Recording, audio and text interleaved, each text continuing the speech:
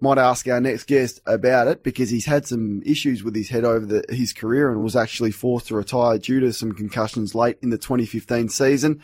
He's also the coach of the Coburg Footy Club in the VFL. It's Peter Jackson VFL Membership Day here on SEN, and your Peter Jackson VFL Club needs you to sign up. Go to vfl.com.au/membership. Leigh Adams, thanks for joining me this morning. G'day, Kane. How are you, mate? Might start with that and the issues in relation to concussion. I know you're asked about it a lot, so I hope it's okay to do so again, but you did retire due to those issues. I guess you probably stand behind the AFL and their protection of the head, and did you get a look at Robbie Gray's hit on McGovern over the weekend, and what's your thoughts? Yeah, obviously I'm a pretty big fan of making sure that the head's a pretty sacred spot, and the bump in the head's obviously needs to be protected. But yeah, I think just looking at it just in normal pace, I thought he was a bit stiff, Robbie. I thought it looked like he was trying to contest the footy, and then obviously at the last minute he didn't think he was going to get there, and he braced himself, and unluckily got McGovern in the head. But I'm obviously not making those decisions, but yeah, I thought he was a bit stiff. It's a tough one, isn't it? Because, one of the keys to your game was your courage and your ability to put your head over the footy. But, with that comes the issue. So I understand that we need to protect the head, but it's a physical game and sometimes accidents happen. Where do you sit with that, the balance of accidents, but also the protection of the head?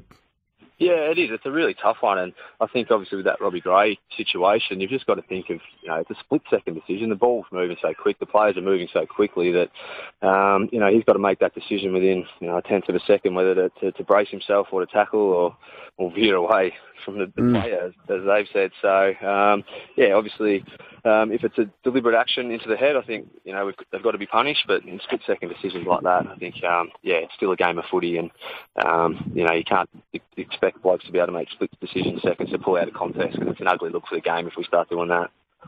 Congratulations as your appointment as the Coburg coach. It'll be your first year. Coburg, it's been a tough period for them. Finished second bottom with just 2 wins last year. Now a standalone club. How's your recruiting been and your pre-season as a whole? Can you give us an update? Yeah, look, we've been pretty happy with our pre-season so far. We haven't really gone out and recruited any big names, ex-AFL players or anything, but what we have got is a lot of young kids that are really keen to get into the VFL system and play against AFL players. And they've worked really hard, and we've got the boys nice and fit, really structured up a nice game plan that will hopefully help these blokes compete at the highest level. And we're looking forward to testing ourselves against some opposition to see where we're at.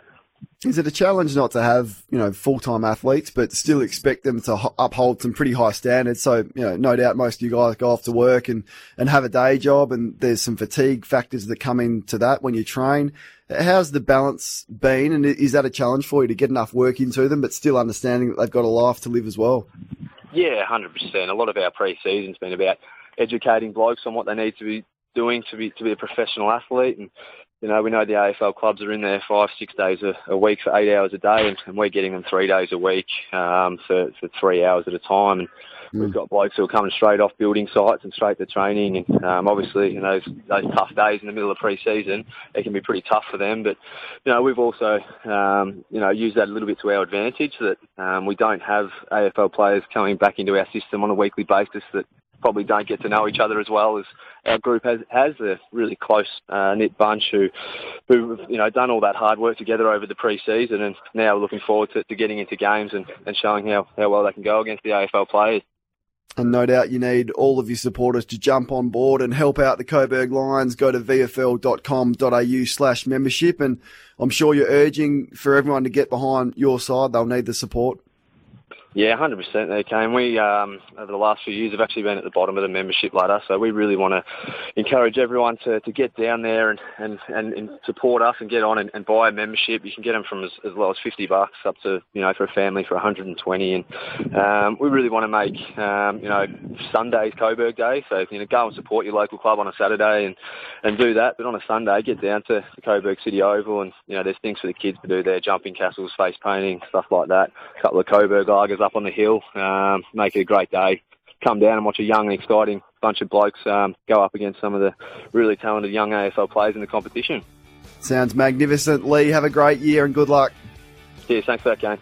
Coming up in the next hour, Tom Wren will hear from Blighty Werribee coach